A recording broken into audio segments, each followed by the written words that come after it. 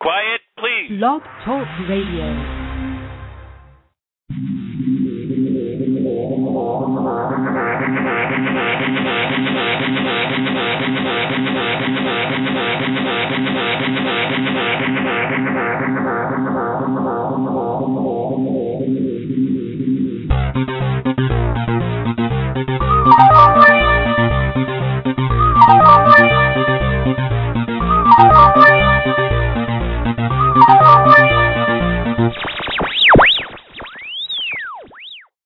Welcome to Sikes Movie Beat, conversations with filmmakers where we discuss everything film and television. Here on Movie Beat, you'll learn what to do and what not to do when it comes to making movies and TV.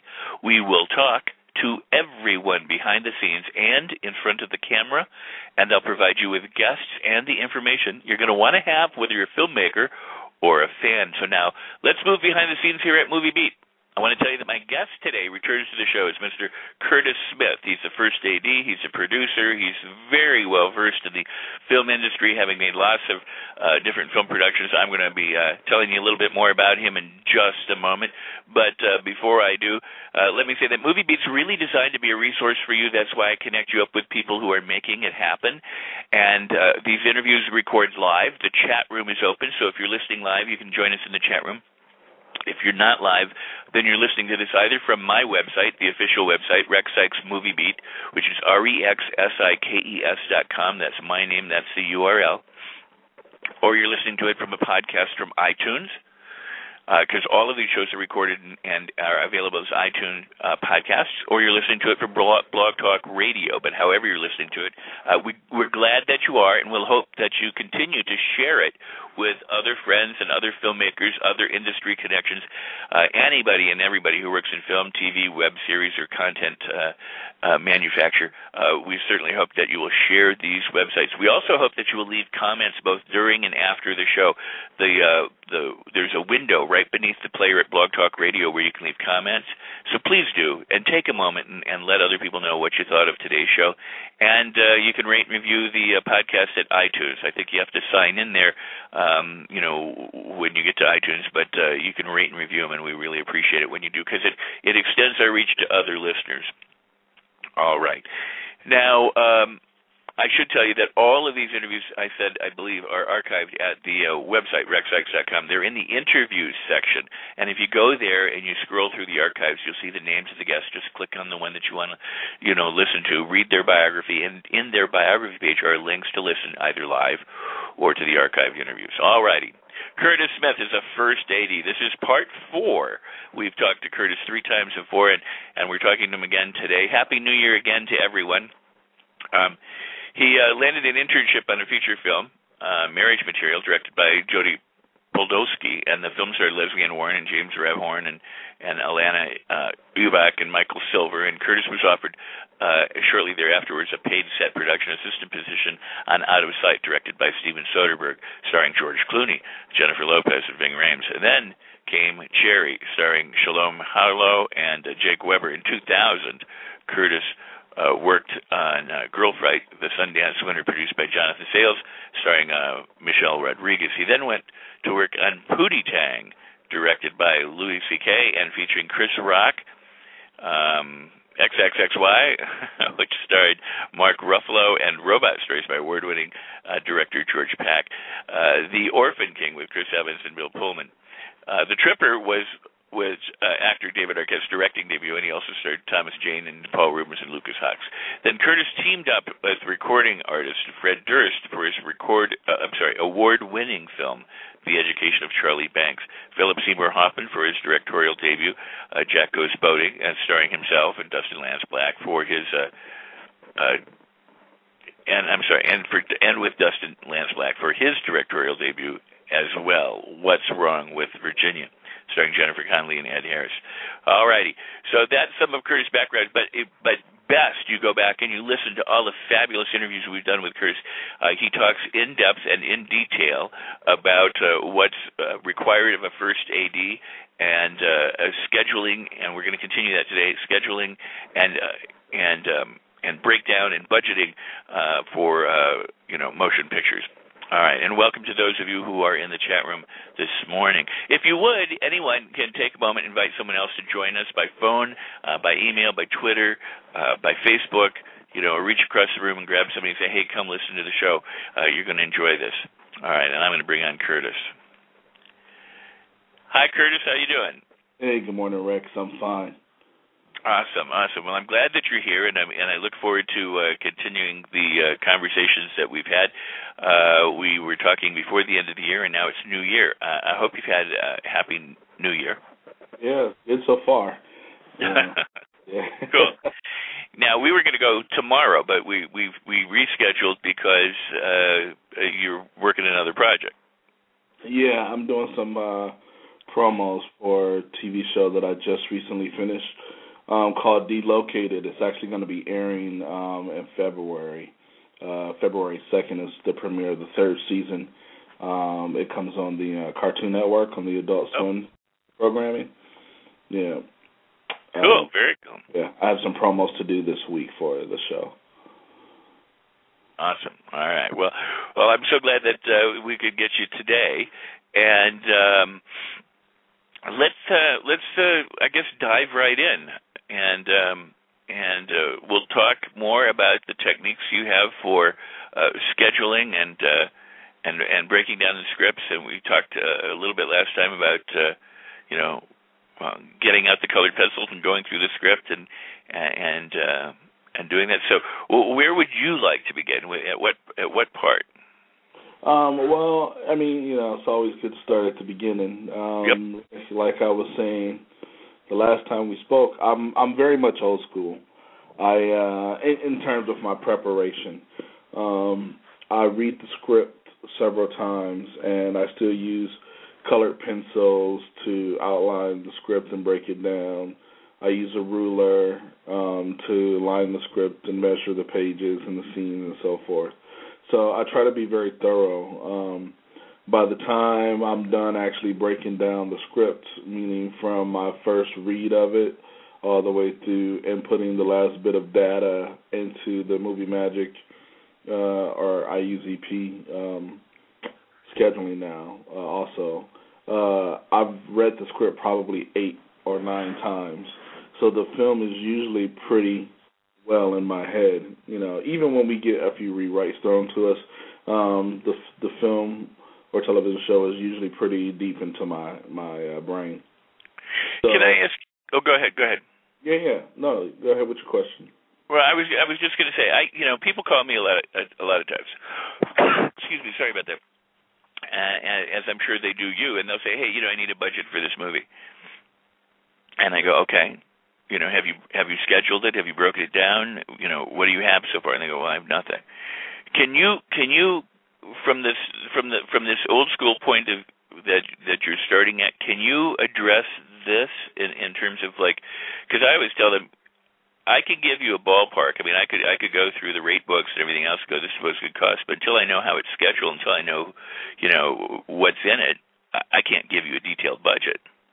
Well, I'll tell you, the funny thing is I've started projects where the producer will hand me a schedule that the producer has done so that they can do a budget.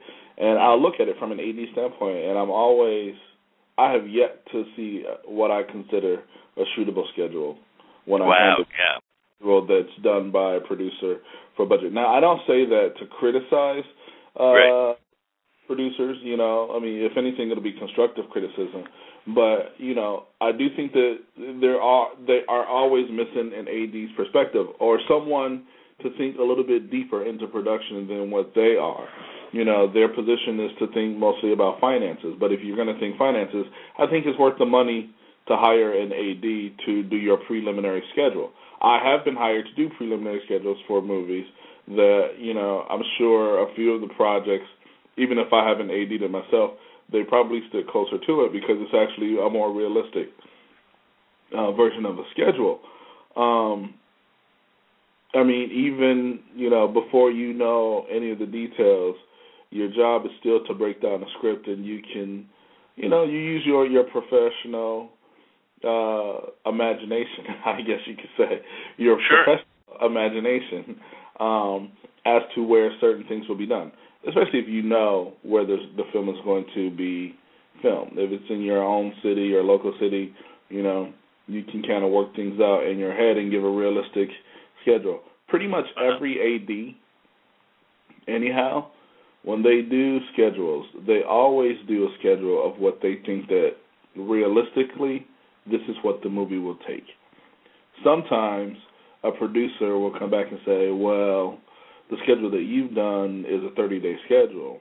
We only have 25 days to shoot, And that's when the tug-of-war comes in, well, maybe there's too much movie for your schedule.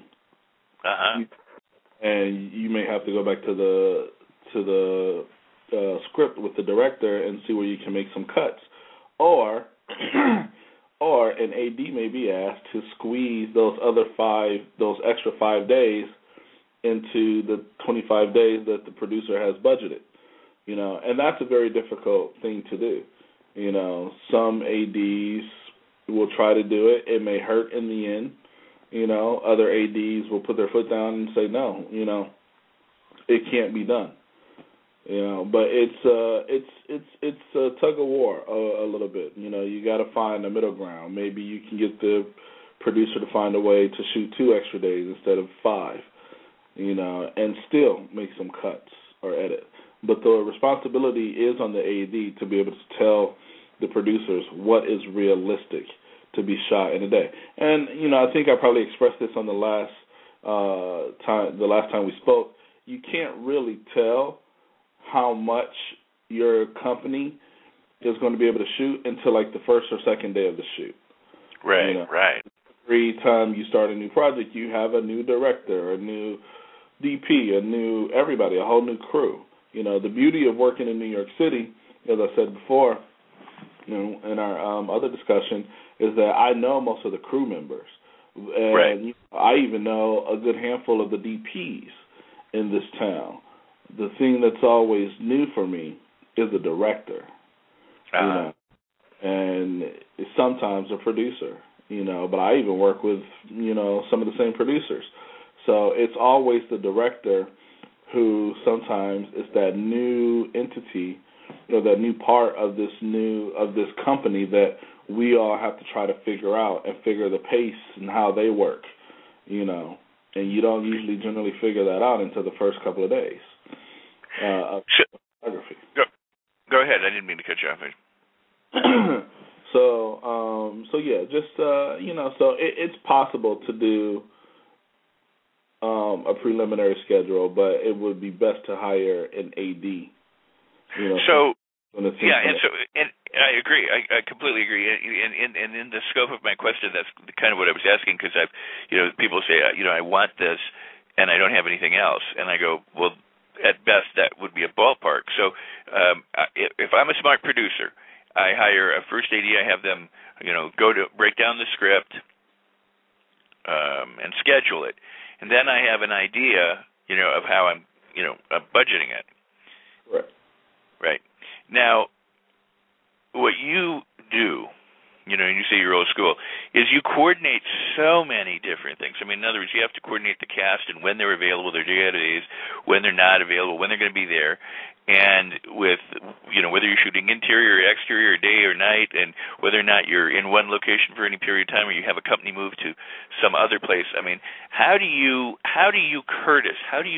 begin that sorting out process? How do you have particular things you like to schedule first? I think we've talked before where you want your first day not to be an overloaded day. You don't want you want to be able to get people up to speed, but you don't want it to be so easy either that nobody has to do anything. So what criteria do you use to begin the scheduling process, the breakdown and scheduling process, I should say? Well, it's changed for me over the years. The more I do this, the more I try to figure out the personality of, again, taking it back to the director I'm working with, and try and figure out, well, what are their needs? There's the needs of the production, but then there's the needs of the director. And they are not always the same. Right. In the big picture, yeah. But when you're breaking things down, you got to look at the production as one and then the director as another. What I used to do is, for me, it used to be geography, especially if I was working in New York City. I used to try and start uptown and then work my way downtown. I mean, and that was kind of silly. It doesn't always work out to your benefit. Then you start realizing, oh man, so many different variables are coming at you. So there's bits of pieces of information that I ask for before I even jump into the schedule. So by the time I'm done breaking it down and I have all of my materials ready, I ask the producer, are there any characters that have been cast already? If so, let me get their blackout dates. All I want are their unavailable dates. Then I go to the locations department. Are there any locations that the director absolutely loves? Even if they're not locked in yet, that you're working on. Let me know what the dates that do not work for them. And then I sit down, and in my personal life, I'm a very, very neat person. My house is clean. Everything has its place, and it's in order. If you come into my office at work, it may look like I'm a bit of a mess because I have all of these different pieces of a puzzle surrounding me. I'm that person that needs the blueprint laid out in front of me. So I create my own blueprint, my own puzzle. And I put all of these pieces sorted out onto a desk or a table, or if I have to sit on the floor. And sometimes I use a dry erase board or a calendar, and I'll start to put things up so that I can have all the information just surrounding me. And what I do is I start to see, well, what does not work, in terms of these actors are not available for these dates. So automatically, you can't schedule any of this. This location does not desire to have us there. So then I start to see what I can actually play with, what's my free range. And like I was saying before, I try to make the first day a day that is going to definitely be successful for everybody. The director will feel like he accomplished what he set out to on the first day, the DP, the crew. We all feel good as we come to the end of the first day of the shoot. It's a sufficient amount of work. Now, where I was saying that I take the director into consideration, now some directors have different needs. You have some directors who, movies are shot out of order, as most people know. Movies, TV shows, most TV shows, they're shot completely out of sequence. Some directors can go with the flow of that. There are a few out there that process is actually quite difficult for them. So therefore, what they would prefer you to do is try to schedule as much in sequence and in order as you possibly can. I mean, they get that it's too expensive to do something like that, but it's still a request of, a small handful of directors to try and schedule things as much in order. So again, this is where you take the director into consideration. How much can you do that? And again, you want to, like I said, I like to try to ease into a project for the entire company, for the director, for, the rest of the crew as well. Sometimes I try to watch the dynamic that goes on during the rehearsal process between the director and how he's working or communicating with his actors, because for him, that may be the first time that he's working with these folks. Now, once he gets to set, it's going to be a new level of pressure. So, if you're noticing what I'm saying, I keep the director in mind quite a bit, separate from just production. On the production end, everything's going to get done. It has to get done, and it's got to get done in a logical manner. But I'm trying to do this in a manner that the director can work with some ease, with as little amount of pressure from my end as possible. So I guess as a technique, that's kind of like where I'm at now. I try to pay attention to who my director is, and then I try to base the schedule on something that he is able to do, and not simply we as a company. And what I'm doing is I'm building him up to be able to work at our speed, at our pace. Those of us who are more used to doing it on a daily basis. Most directors, if I work with a lot of first-time directors, maybe second or third-time directors, and if they are fortunate enough to be a second or third-time director, they make a movie like once every 4 or 5 years. So they're a little out of practice than the rest of us, whereas we do this on a daily basis. We go from project to project. So, like I said, the first day is something that's going to make them and all of us feel like we can succeed, and then, the days will start to get a little bit tougher as we go, or challenging, rather, meaning, there's a little bit more of a workload, there's more actors for him or her to deal with instead of having, maybe 2 actors to work with on the first day of the shoot. So I try to build for the director, the personality of the director. Now, there are some directors, who they just come from a different part of production. They may be a commercial director and it's their first time doing a feature, or they may have done television and it's their first time doing a feature, or vice versa, first time, or they've done features and they're doing TV for the first time. So, someone who's coming from television might be able to handle a heavier first and second day. I still want to make it a successful day, but they may be able to handle more work.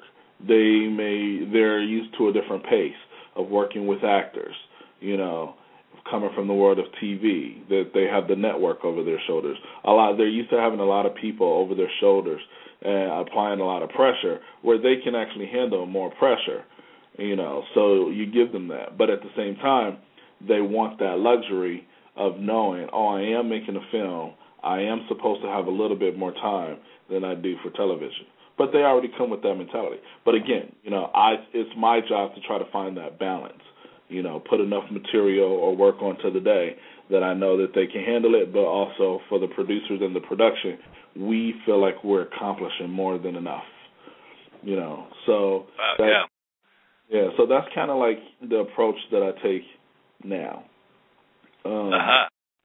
Yeah, but if you think it'll be helpful, I can give you an example. Yes. I did a film a couple years ago called The Messenger with director Oren Mulverman. He's actually got a film out right now called Rampart with the same couple of actors, Woody Harrelson, Ben Foster. The Messenger was a film about casualty notification. 2 soldiers who basically go to people's homes and notify the family members that their loved one has been killed over in war. Now, there were a total of 8, I believe it is, 8 of these casualty notifications that needed to happen throughout the process of the story. Well, the discussion here was, do we do all of the casualty notifications up front because it was also emotional and so heavy, or do we put it at the end, or do we spread it out throughout the show? Now, this is a discussion that me and the director had, quite a quite lengthy discussion. One, because I was trying to gauge him. Now, it was Oren's first film to direct. He had written a lot of projects and he's been around sets, but for him as a director, it was going to be his first time full on in production. And so him and I together decided, okay, why don't we try to balance this out just a little bit, and for the sake of the actors, not so much simply just for him, but for the sake of the actors also. So we decided to schedule 3 notifications in the first week, 3 notifications in the second week, and then save the last 2 towards the end, so that we spread out the emotional parts of the movie.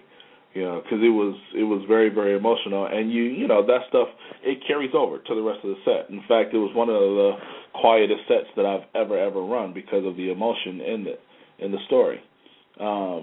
So that was how we decided, to do that film. It was the days were evenly balanced out. We left plenty of time for the emotional build-up, for the performances for the actors.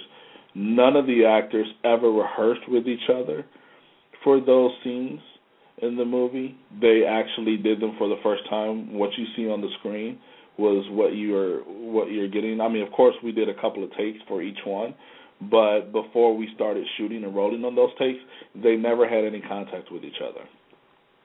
They sat down and got some direction from the director, but they never wanted to interact with one another. They wanted the moment to be real. The director wanted the moment to be as real as possible, a real reaction. So, therefore, that led to us keeping it quiet. And for me, as an AD, since there was never going to be like a full-on rehearsal, I needed to leave time for things to be corrected. So I tried to make sure the days were balanced out enough where if something truly did not work for what the director had in mind, he had room to adjust. So the days were never overloaded. They were probably just right. I think we finished pretty much every day, and within our 12 hours, maybe a couple of days just up under, due to that fact.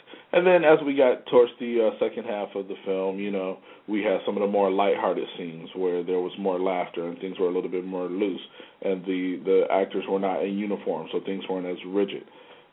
So, and it worked. It worked for the production.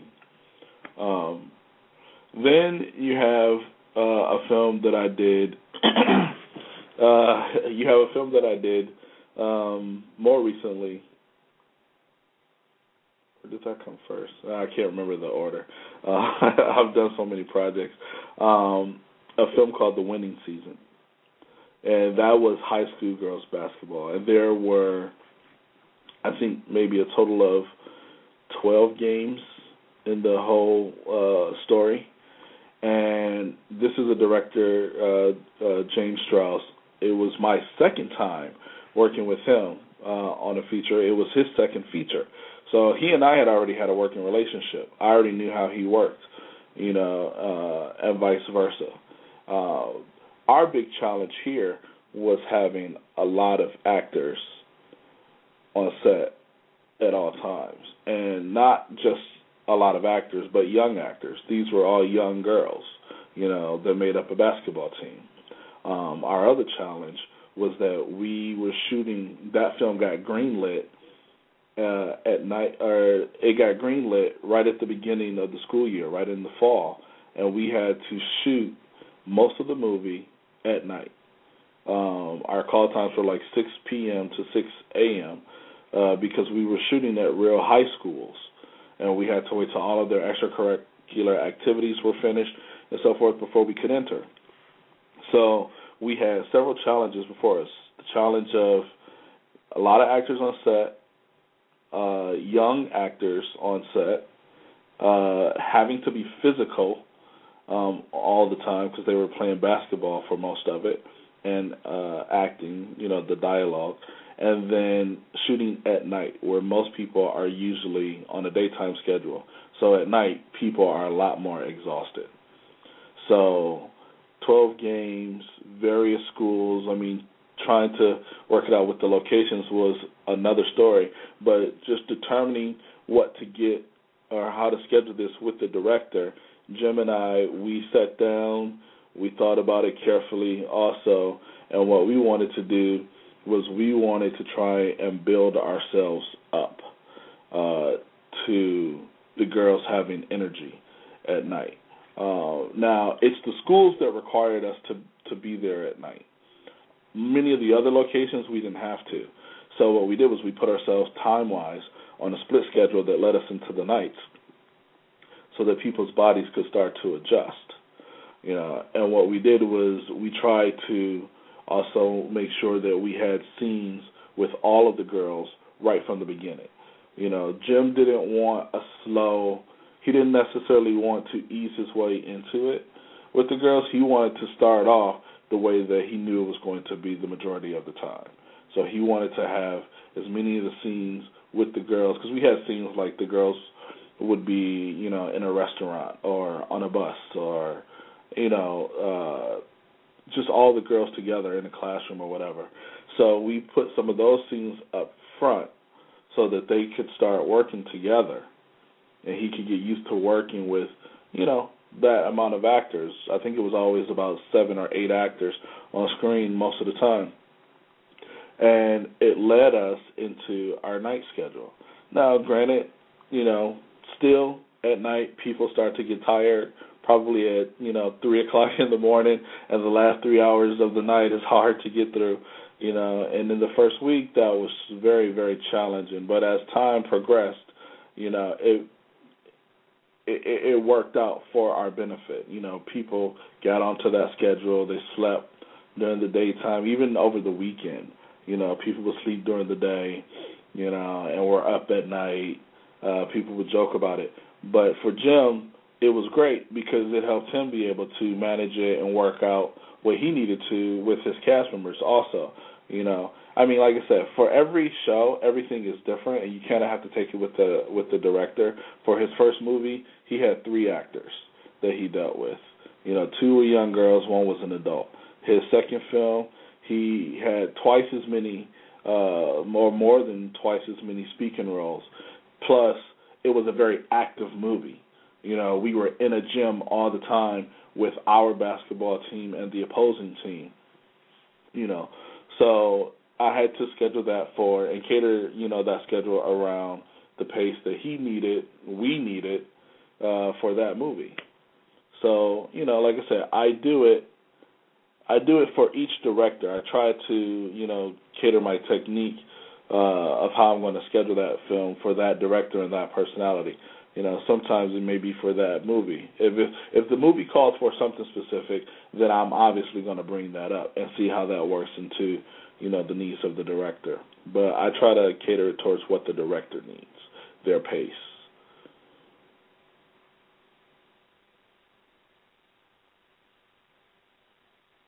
And also, hey, Rex. All right. Oh, I'm sorry. I actually said something, and I looked down, and for somehow I had been muted. I said I was thinking that this was fabulous, and I had a follow-up question, but I wanted to kind of recap something first, and then I think you realized that I wasn't responding, and you were going to move on. I don't want to. I want you to keep your thought. But this is fabulous. I mean, you're talking about working with different personalities and working around what they're comfortable with, and if they're used to the statement that you said, we do this every day, and a director might do this once or twice a year, in terms of directing a feature, unless of course they're in television or they're working much more frequently than that. So and you gave us the examples of 2 movies. One, The Messenger, and you're talking about scheduling because of the actors and the emotionality of the scenes and working with them, and then you're talking about doing this basketball movie and having to schedule it at nighttime because of how do you, I guess now my listeners are A-list listeners all the way to newbies, but let's take this to the newbie side, because I think by taking it to the absolutely the rawest possible or lack of experience, the least amount of experience, I think all of us will benefit greatly. And that is, how do you know that? In other words, I know that you've got it from experience and in working and through the years that you've done this. But let's say I'm going to start out tomorrow. I'm going to be a first AD or somebody starting out, and they've got a film. And then there's all this stuff, and they've not really. I don't want to say that they've never done it before, but there are a lot of people now making movies for the very first time. They're picking up a camera at Best Buy or somewhere, and they're going out and shooting a movie, and they got to figure out how to schedule it. When we talk to you, we're talking about professional, features and union shoots and things like that. But how do you? You break down your script. You go, I have these things that I need in these locations, and these actors, and you set an important piece that I think was very important is you figure out who's not available on what days, because I think if you went the other way around, you end up, wasting more time.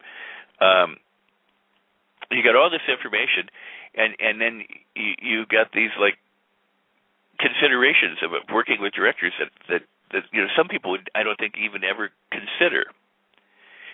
What advice would you give the new filmmaker, the new first assistant director, in terms of what that person should concentrate on first? Well, not knowing, and it's a hard question because it's not knowing any particulars of an actual situation. I mean, I get that. Of course. But I think still what I would probably advise is talking to your director, trying to get to know them. I mean, it's funny, the business, the line of work that we work in, this industry, it's not corporate. It's not like there's some office that we have to go to and, the director keeps his door closed. And right. And you can't talk to him until somebody lets you in. No, you're a first AD.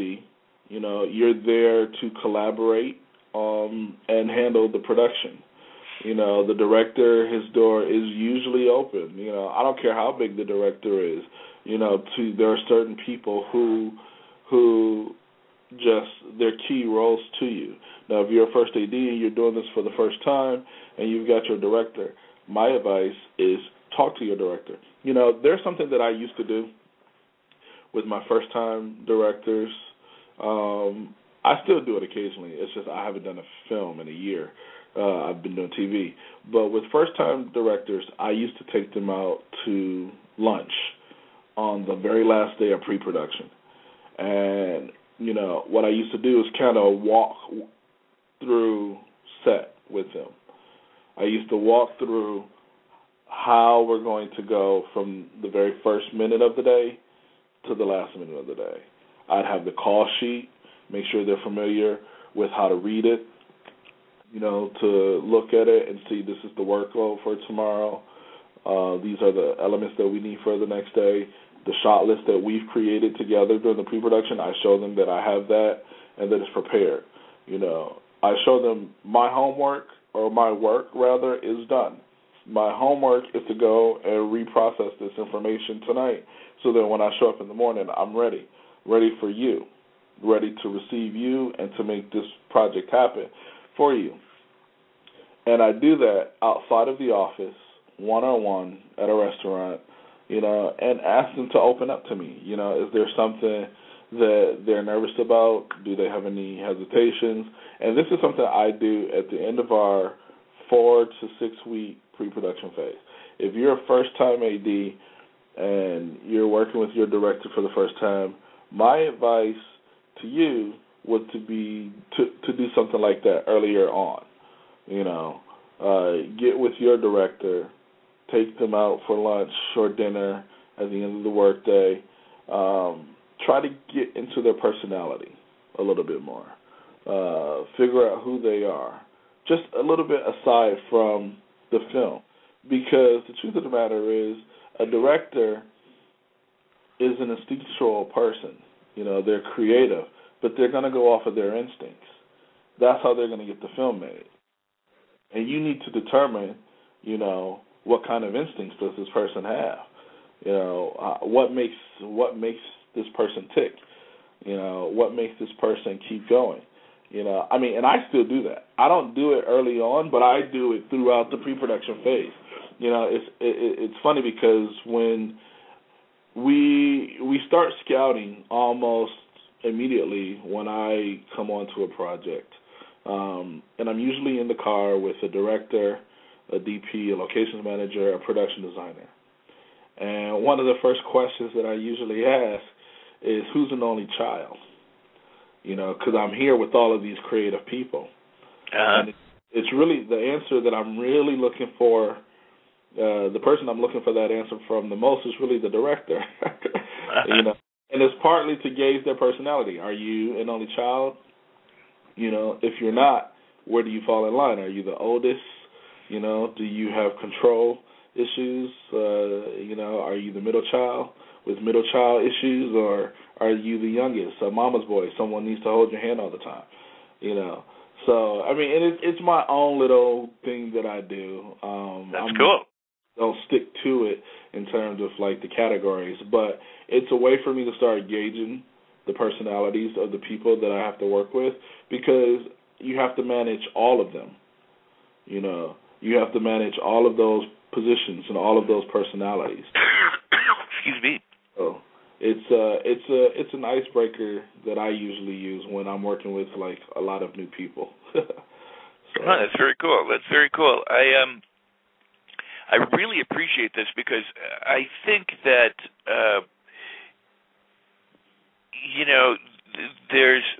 I'm a huge fan, as I've said before, of big shoots. I mean, whether it's an independent, I don't mean big by hundreds of thousands. I just mean an independent film or a studio film that has all the positions and it's union typically, but it's got all the, and by however the crew is hired. But I mean, you know what I'm saying. Every position has its own position, and it's because I'm a firm believer that the film business evolved these positions for a purpose. And when people do guerrilla filmmaking or a lower budget filmmaking anywhere else in the world, they're in some ways hampered by the fact that they can't afford a full crew. They can't afford all the different people. They're not burdened by having too many people either. But some people, they wear, some people end up wearing 5 and 6 different hats. So you might have a director who's trying to do the first AD's job, or a producer who's doing a first AD job. So, you may have a first AD who's, frankly, all that first AD does is kind of manage the set. They're not what you would say is a first AD in the traditional sense of what a first AD does, like what you do. They're being a kind of a stage manager, in like theater, or they're being a floor manager in television. That they haven't done the scheduling and the breakdown, but they're trying to move the company along. So they have, like some people just. I'm trying to form my question here so that it makes sense. It's the fact that responsibilities bleed over, or people don't understand that this person has this responsibility, is going to do that. Do you ever find, for example, like directors wanting to do your job, or the producer comes in and tries to do your job and tell you, here's how we're going to do it? Well, what I have found in the past is that I did work with one director who didn't fully understand what my position was. As an assistant director, to facilitate all of the logistical matters for the production. The particular director looked at me more as their assistant, as opposed as an assistant director. At the point that we were having discussions that if any of the producers brought up any issues against what this director was saying, then this director wanted me to automatically side with them. And I tried to explain to this person, like, that's not what I'm here for. Like, I can't kowtow to something like that. If I honestly don't feel like something's going to work, I got to speak up on it, And I said that, you're talking to me as if I'm your assistant, and I'm not. And I wasn't saying that in a demeaning manner. It's just, that's not what the position is. So I've worked in a manner where someone didn't understand what the position was. I'm talking throughout the entire production. This particular director never understood. Wow. Never got it. But have I ever worked with someone who tried to? Well, it's been a different situation. I have definitely done shows where a lot of people are wearing different hats. I have done a couple of shows where there is a particular producer that I've worked with who tries to bleed over into the world of AD. I'll be honest about me. I'm very territorial.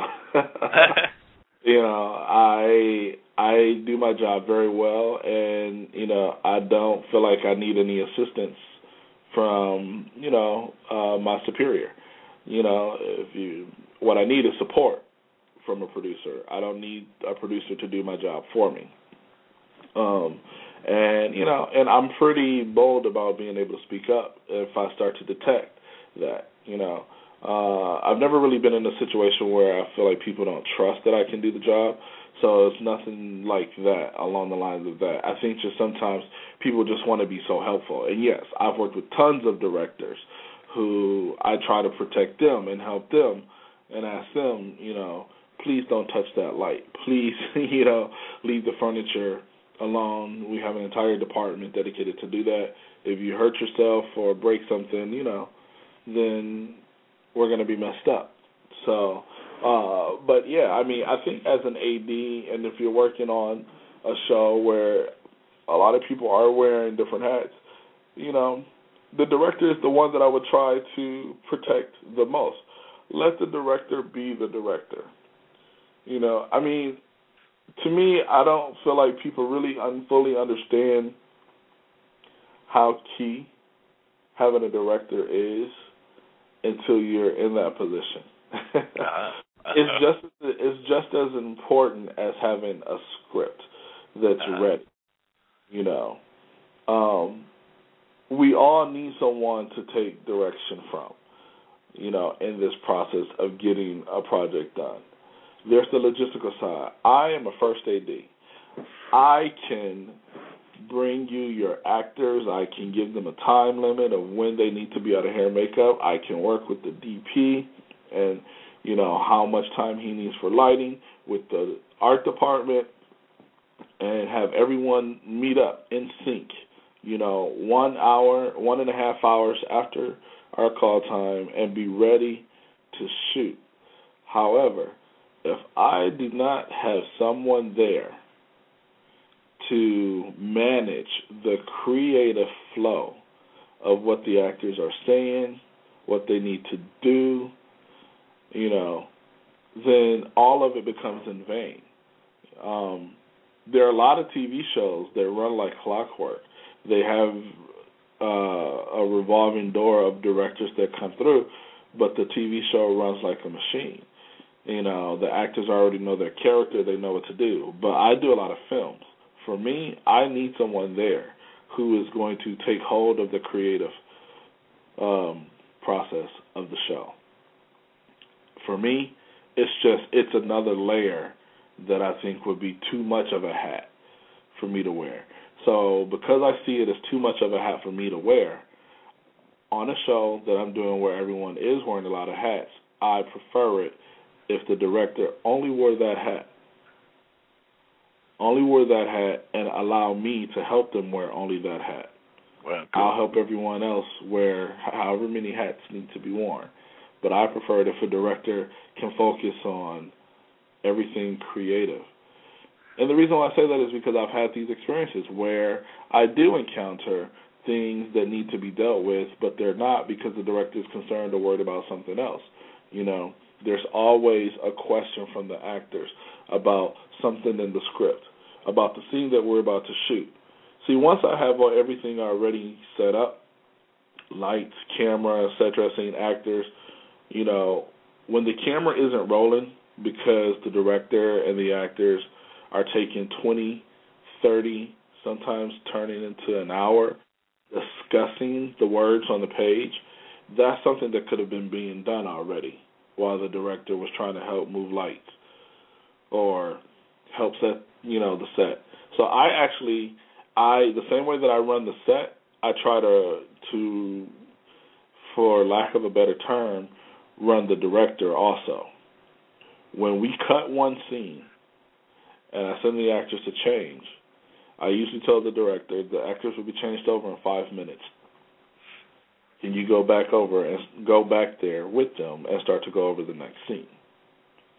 Start to work out the next scene. I have no problem. My job is to direct people to do whatever needs to be done to get ready for the next thing that we're doing throughout the day. You can't be timid. You have to be able to be the director, huh? Can I ask you a question? What happens in the event? And then we're going to have to take a break after your answer. But excuse me. What happens in the event that you say, "Hey, can you go do this because we got to move the day along," and the director goes, "No." How do you work with, or have you ever had the situation where the director just goes, no, this is what I consider is important, and I'm not going to do it. What then transpires? It becomes a dialogue, and a short one at that. If they can give me a reasonable reason why they're not, because they look at what they're doing, this is more important. Which is sometimes it's something related to what I've asked them to do anyway. I need to work out the script before I go back there and talk to them about it. Of course, that's understandable. I need to rewrite these lines or whatever. But I don't think I've ever worked with anybody who just gave a blatant no just because. And if that may be the case, because what you said though was priceless too, because you said it has to be a short conversation, because if you're trying to save time, you can't get into like an hour arguing with the director over why he needs to do something now. Yeah.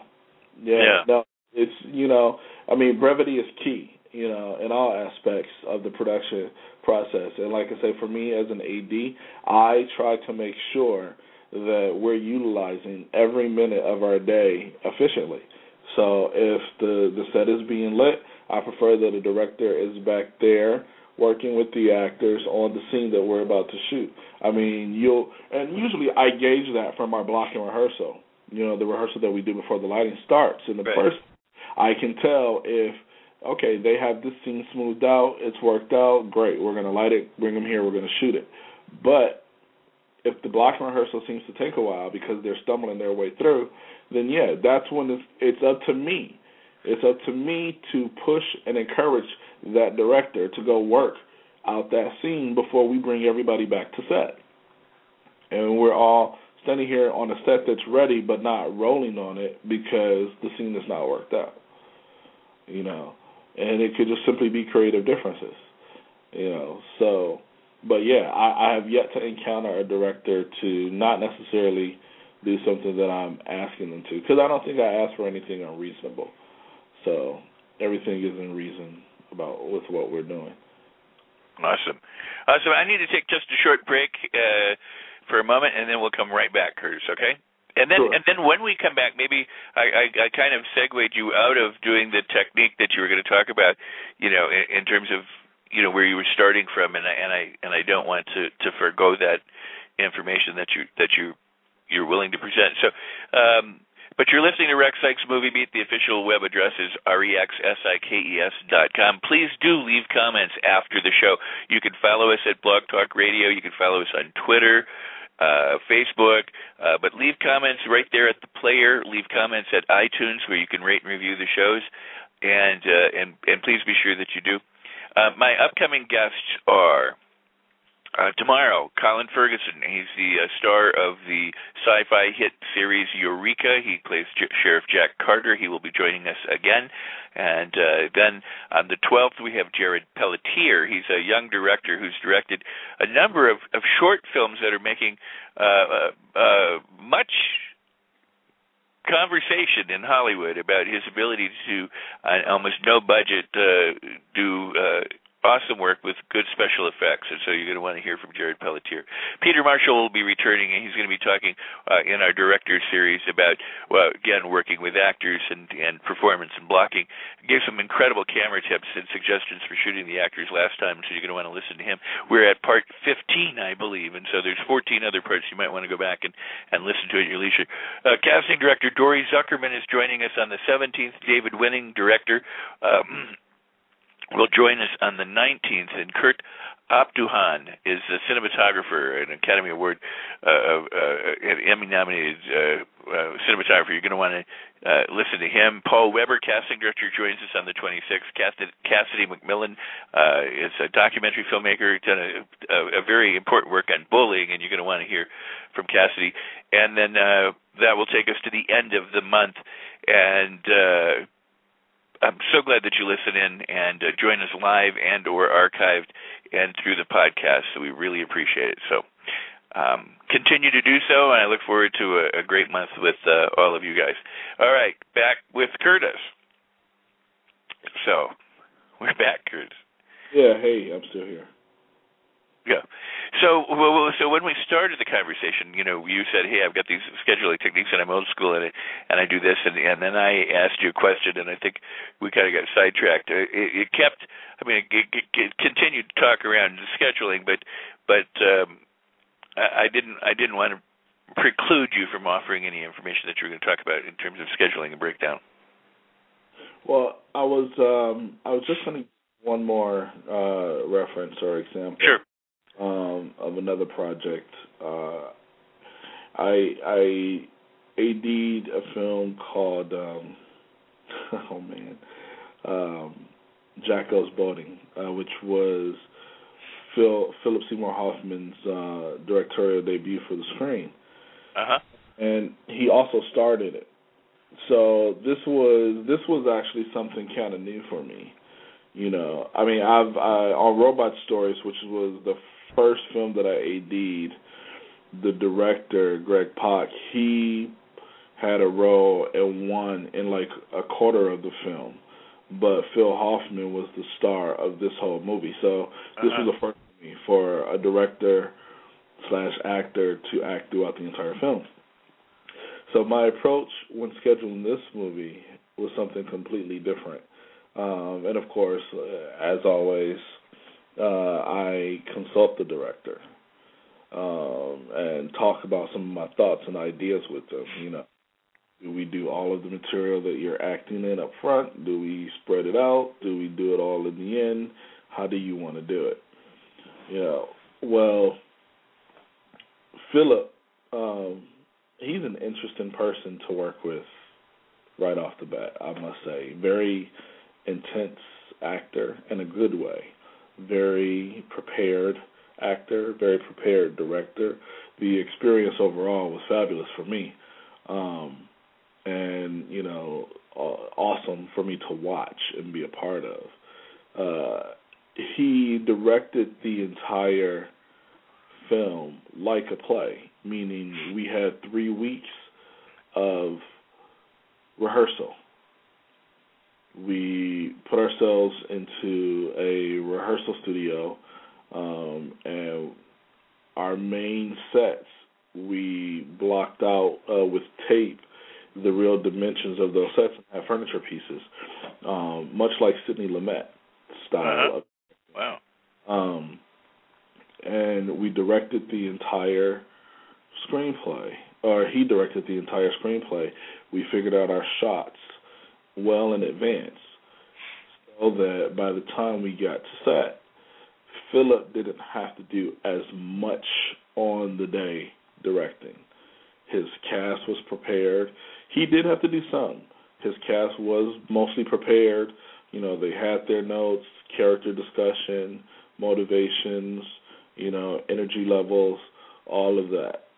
Even for himself, so 3 weeks of preparation strictly with rehearsing the screenplay. For Philip, what he wanted to do, he doesn't like to do a lot of rehearsals on set as an actor. So he had to, in discussing things with him about scheduling, I needed to take in consideration what he needed as an actor, and he needed to take in consideration what I needed from him as a director. Mm-hmm. There were certain things that as an actor he doesn't like to do. He doesn't like a lot of rehearsals. He'd rather because he gives a lot. He likes to give his all. He wants the camera to roll, right off the bat. So he doesn't want to do a lot of rehearsal.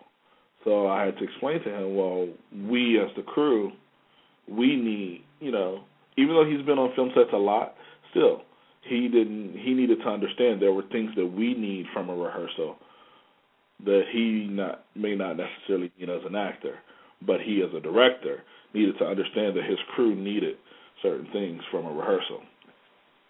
So we would agree on one rehearsal, and then when it came to talking about what the workload was for the day, I had to take in consideration more of what he could handle as an actor as opposed to what he could handle as a director.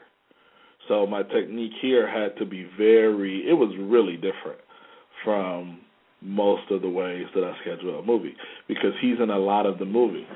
So what we tried to do was we talked about order of day. He would much prefer to start off his day as an actor and end the day as a director. Oh, interesting, yeah. Yeah. So, this way he can prepare himself at night, come in the morning, get himself into the mindset and so forth. He didn't really want to go in and out. If we were going to do, 7 scenes in a day, he didn't want to start off as an actor, be a director in the middle of the day, and then be an actor again. He wanted consistency. So it was, I had to do some very strategic scheduling, for that particular film. Because, like I said, he was in a lot of it, but there's obviously scenes that he's not in as well. And again, when you're thinking logistically, how to logically schedule a movie, you do not want to repeat locations. You want to consolidate as much as you possibly can, and even if you have a big location, the thing that I had to take in consideration with him was, okay, this may be an entire day where he's acting all day, but he's also still the director, which means he's responsible for his own performance, and not just as from an actor's perspective, but from a director's perspective, which that is something that he was never responsible for. I mean, I know that he's directed a couple of stage productions, but never anything for the screen. And to shoot out of sequence, he wanted to shoot as much in order as we possibly could. In fact, for 2 weeks of the production, the final 2 weeks of the production, we were in one location, and we shot those 2 weeks in that location completely in sequence. Wow. It made things a lot easier for him, both as an actor and as a director. So how did it make it for the crew and for you? For the crew, to shoot his sequence. Was it something that... It was for production. It was a little bit difficult. The reason being is because we were shooting on a sound stage, and that means taking walls apart, putting walls back together, taking walls apart, putting walls back together. Going from day to night, from day to night, from day to night. And it's definitely, if I was working with someone else, I probably would have opted to do things 180% degrees differently from what we did. The complete opposite. But it worked for him and what his needs were. Like I said, for each director, they need something different. And also, I got to work it out for the production. Now, the way that it did benefit us is that what I was able to do was schedule the days where they were scheduled light enough so that I could pull something up from the next day. So that's how, and he and I had that agreement. And I would talk to him before, we do it. Again, the delicate part of working with him and the technique I had to go into for this one was that he was acting in it, in the entire film. And that was something that was different for me, from many of the films that I work in. If I'm working somebody with a director, he doesn't have to wear two hats that way. But he actually needed to, it's not like a light switch with him. You turn off the actor and now you have a director. It actually takes time for that transition for an actor like Philip Seymour Hoffman. He needs to, when he's not the director, he's always the director, but when he's transitioning into the character, he actually has to go away and take a few minutes to do. And I had to be prepared for that, and I had to, make sure that things are just continuing to go while he's doing so, and that all of the needs of a director were met before he goes away to become the character. So it was an interesting and intense process, but it did work. Like we got through it. For some reason, I feel like I'm making this sound like it was really, really hard, but it wasn't. It was for me. It was new. Intense is the word that I often use when describing that project, but that's what it was. But yeah, like I said, for working with this director and taking his needs into consideration, he's not the type of actor who can turn it off, turn it on just like that. He gets very deep into his character, and you can tell when he's putting on the face of that character, but you have to give him his space to do so, and for me, it meant that I had to let my director go for a little bit, and that little bit I had to let the director go was not only the time that the camera was rolling, but that meant, a good chunk of time before he had to go on screen. But he had a lot of trust in his team that he put together, myself, the DP, the script supervisor, which is he felt he prepared, which is why he took the approach that he did. In all honesty, if I were ever to direct and act in the same project, I would likely do the exact same thing. Wow. I would probably, definitely require several weeks of rehearsal beforehand so that all of those questions that come up during production are handled, before we get there. Because there really was very little direction needed to be given once we started shooting from him to the actors. I mean, there was, a small amount, but in comparison to a lot of films that I do, much less. I would say a good 75% less. Wow. Of director-actor interaction once we started shooting, because they had already answered all the questions, And the most tortured that I would ever actually see him was when he would have to direct himself, meaning he'd watch his performance and then he wanted to do another take because there's something missing. He's trying to figure out what's missing or what needs to be adjusted. So critiquing himself, being responsible for his own performances. And that's something that, the next time I work with a director who is going to be acting in the film as well, is something I would need to take in consideration of how much time it takes for a director to really direct himself or herself, for that matter. Because it was days where he had heavy scenes where we probably went longer for those reasons. I mean, he's a perfectionist, and he puts 100% into everything that he does. So therefore, if he didn't see something right, even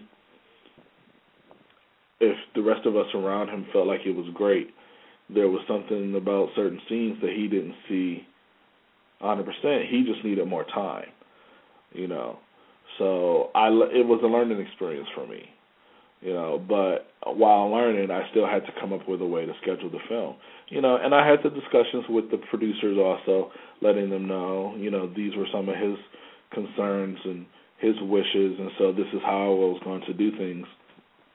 And they were supportive.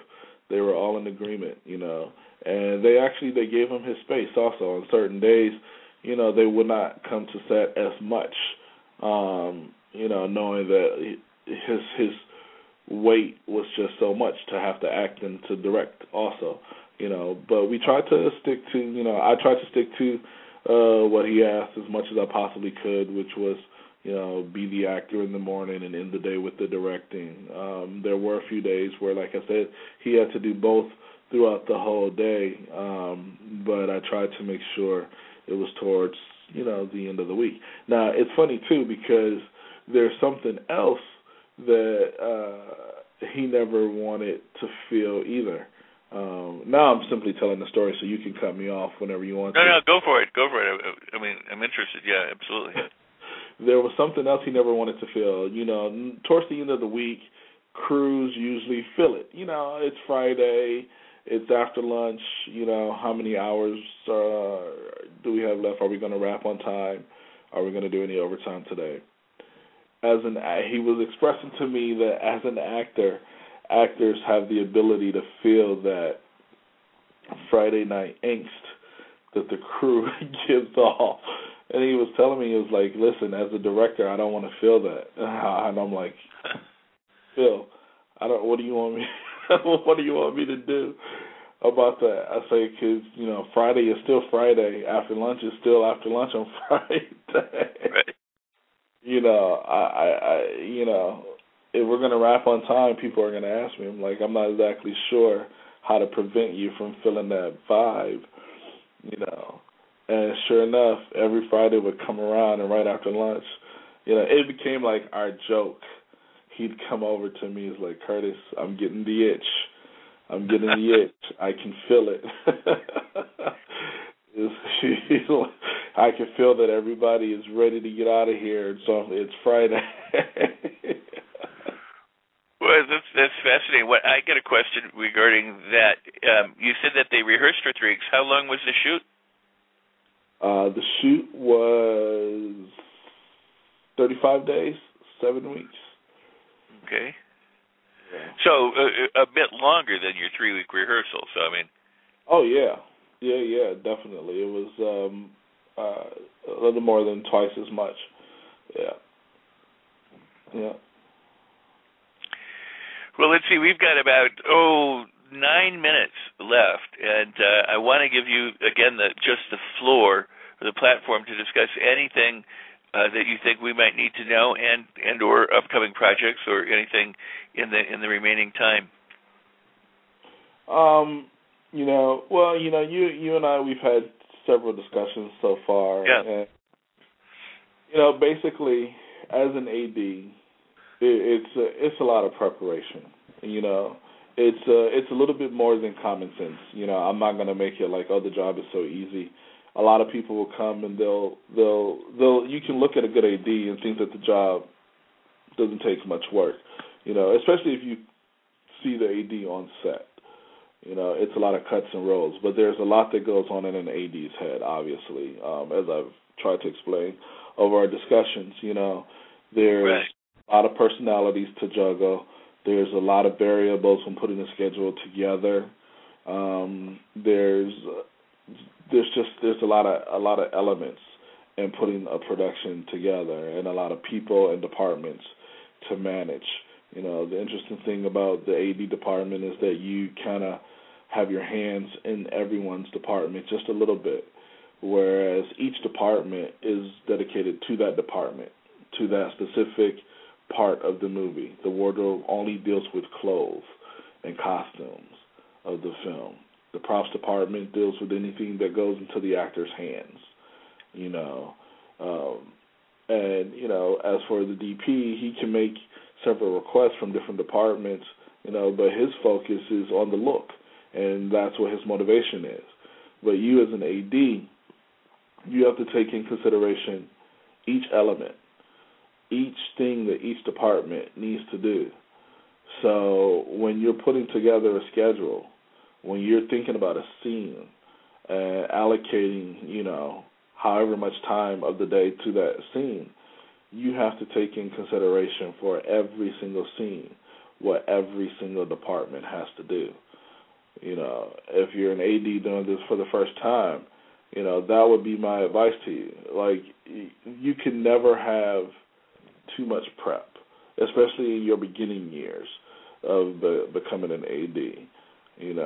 I would sit down and go over the plan over and over and over and over and over again, to myself. Write it out, talk it out, walk it out, do whatever you need to. You're putting together the plan for shooting a film or a TV show for 20-something odd days, 30-something odd days, and you're doing it all in advance. So when the camera comes up, everybody's looking for there to be a tight schedule.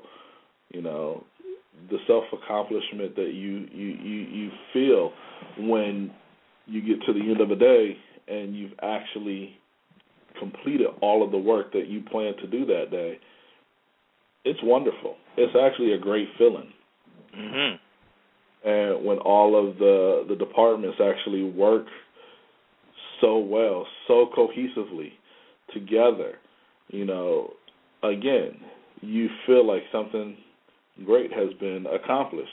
I love this business and what we do. I feel, we take this nothing, a piece of paper and some words on it, and we create this image, this piece of entertainment, that's out there for a really, really long time, good or bad. It takes just as much work and as much effort on every single project. So as an AD, own your craft, own your talent. It's more than calling cuts and rolls. So much more. It's being a leader, putting a lot of thought into it. And it's for this reason. And now I'm going to segue, sure, producing a little bit. But it's this reason that I, as an AD, feel like ADs actually make really great producers. ADs are in a position where they they're responsible, for the ongoings of set. They interact with so many departments. I can't tell you how many producers I have to interact with, executive producers that I speak to, how many people from the post-production side that you probably would never even imagine that ADs interact with, depending on the type of movie. If it's a special effects movie or a movie that has a lot of graphics and special effects and people who are going to do their work afterwards, well, then that's another element that you have to factor in. And those people actually show up on set, and they're there with you, and you talk to them during pre-production and figuring out the specific shots that they need as well. The music, right. Who you probably on a romantic comedy, you probably would never deal with, the post-production music folks, but if you're doing a movie about music, they're around all the time. And it's, again, another element that you have to now factor that time into. I love my position as an AD because from film to film to film is something different, but it's also something and someone new for me. So therefore, once I started to produce, I feel that much more prepared, to have conversations, to interact with people that I probably normally wouldn't, on a different type of a show. As a producer, I feel more prepared to support an AD, knowing that these are their needs. Now, why I think ADs make really great producers, again, is because I stood on set and I've made requests to the producers of things that we need. A producer's job is to put things in place for the project, to provide a great director, to provide a great team for the director, to help tell a great story, to help secure the right financing, all of the right elements to help get a story told. And that's what I'm trying to embark on now. One of the projects that I have under my belt is a film called Trust Us. It's a science fiction movie about time travel, and it has a first-time feature director named Robert Smithline, who was on your show not too long ago. Right. And Rob's won some awards for some of his short film work back when he was in film school, and he's been writing screenplays forever. He has a stack of them. This particular one I read a few years back, and along with watching a couple of his short films, and I was really, really, really impressed with what I saw. And Rob and I had actually worked together on some of the films that I AD'd in my earlier years. He worked as a production assistant, and it was actually a mutual friend of ours that recommended that I take a look at his work. And again, like I said, I was really impressed. with his style of writing, with his humor and so forth. And, I decided to work with him on the screenplay that he wrote, Trust Us. And we did a lot of work on the script together. He was open to a lot of the ideas that I had. And, we're still in the very, I would say, not very beginning, but because it's been a couple of years, but we're in the stages now of late development, soon to be getting into the production, the pre-production and production phases. It's been quite a ride because it's the first thing that I'm producing on the feature scale. I've done a little bit of producing for short films and some stage productions, but for what I do daily, this is it's a big step for me. Right. And it's interesting because again, I know a lot of people in the business, and so therefore, I have several resources at my fingertips. For when it comes to getting a film made, primarily in the production phase of things. The good thing for me is that I have a lot of colleagues as well as actual friends who work in this business. People who are extremely talented, who have worked on, really, really big budget projects, high profile projects, people that you can call in the right type of favors to, people that can take your, $2 million movie and make it look like a $20 million movie. And they're your friends, and this is kind of like what producing is. Again, bringing all of these elements together. What we have here is we have a good story. We found ourselves a great casting director who's done several projects on the indie level, and she's helped us put together what we feel is a very, very good cast for this movie. And like I said, and we're securing some of the financing. We have a small percentage of it raised so far, but it's a lot of work, and this is the part that's kind of new for me, because I usually come in once the financing is all set and, the movie is green-lit and things are in place. So the new part for me is putting these things together, but we're getting closer to the part that I'm already used to, which is like bringing our crew together, right. Actually going into production and making things happen. But so far, the ride has been a pretty good one. I have a great producing partner, Nikki Akmel from Ugly Productions. She and I have been working together for years also, and she's been successful at producing several projects herself. So it's been great for the three of us to work together, Nikki, Rob, and myself. And I have a small production company, Diamond Pictures, which what we do over there is we're trying to create our own slate of creating content, mostly films that are catered, for that are like family-oriented material. We have a few projects on our slate, but Trust Us, the science fiction film, is going to be pretty much the first feature film that we're producing. So, when do you want to shoot that? When are you going to lens it? We're looking to shoot it this year, in the summer of 2012, and then we'll see what happens from there. So. Awesome. And we're going to have Nikki on the show as well at some point. I think Nikki and I have been trying to schedule that, but we're going to have Nikki as a guest so you can hear from Curtis's producing partner more about this project. Fantastic, yeah. Curtis. This has been fantastic. Yeah. So, yeah. Well, we actually have about 2 minutes here. So what I'm going to have to do is I'm going to have to say goodbye, but I want to say thank you so much, and we'll have you back another time, and I'm going to talk to you in just a few minutes. But this has been really good information. I mean, this is the kind of information that I think all filmmakers need to hear.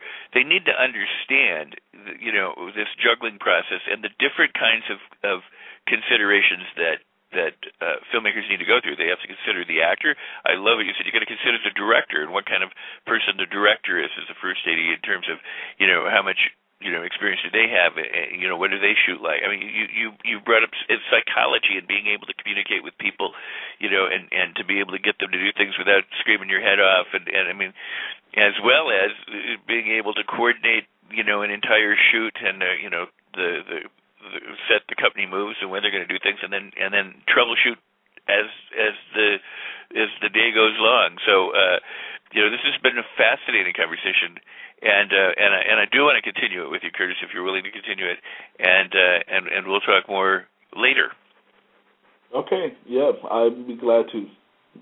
You're awesome. Well, thank you so much. Again, I'll talk to you in just a few minutes, but I'm going to have to take a moment and say so long to everyone. So have a great day, Curtis. All right, thanks, Rex. You too. And and you're on Twitter. They can follow you on Twitter, right? Yes, Master Kurt. Master Kurt on Twitter, and you'll see tweets from me with Master Kurt in it. So you just follow Curtis Smith. And is there a web address or anything that you wanted to give out for your company or anything? It's diamond-pictures.com. You can just see what projects we have in development there. Yeah, you can just check us out. I'm on Facebook, and I think what was it? Rob has a blog that he's chronicling the that's right. experience of making a film on. It's called The Road to Rap, which is on Blogspot.com. Absolutely. And Robert Smithline is on Facebook as well. So, all righty. Well, thanks so much, Curtis. All right. Thank you, Rex. All right. Enjoy your day. That was Mr. Curtis Smith, the first AD, producer, all-around good guy, just chock full of information that, as I said, I think we all need to know and be able to utilize. And I thank you and appreciate that. Please do keep sharing this website. Keep in mind, I've got lots of fabulous guests coming up. My next guest is Sheriff Jack Carter from Eureka, Mr. Colin Ferguson. He's an actor, producer, and director, and he'll be with us tomorrow's show, same time, 11 a.m. Eastern, 10 a.m. Central, 8 Pacific. And we'll be talking more about Eureka and about his career and about acting and directing and stuff. So keep sharing the website with all your friends and all your fans. Help us by putting it on your Facebook wall or tweeting about it or leaving comments right there at the player. By the way, you can follow us right there at Blog Talk Radio and rating and reviewing as well the podcasts. Now you can become a member, and please do, of Rex Sikes Movie Beat Friends page by clicking the like button right there in Facebook. Go to Rex Sikes Movie Beat Friends and join us there, and you'll be updated to these things. You can follow me on Twitter. It's Rex Sikes Movie BT, Rex Sikes Movie BT, and I have a Rex Sikes Movie Beat YouTube channel as well. All right, everybody have a fabulous day. I surely appreciate you being here and for joining us in the chat room, for listening live or archived, for all that you do, and for all of the support and all of the love. Thank you. Make your movies, complete your projects, and until we meet the next time, that's a wrap.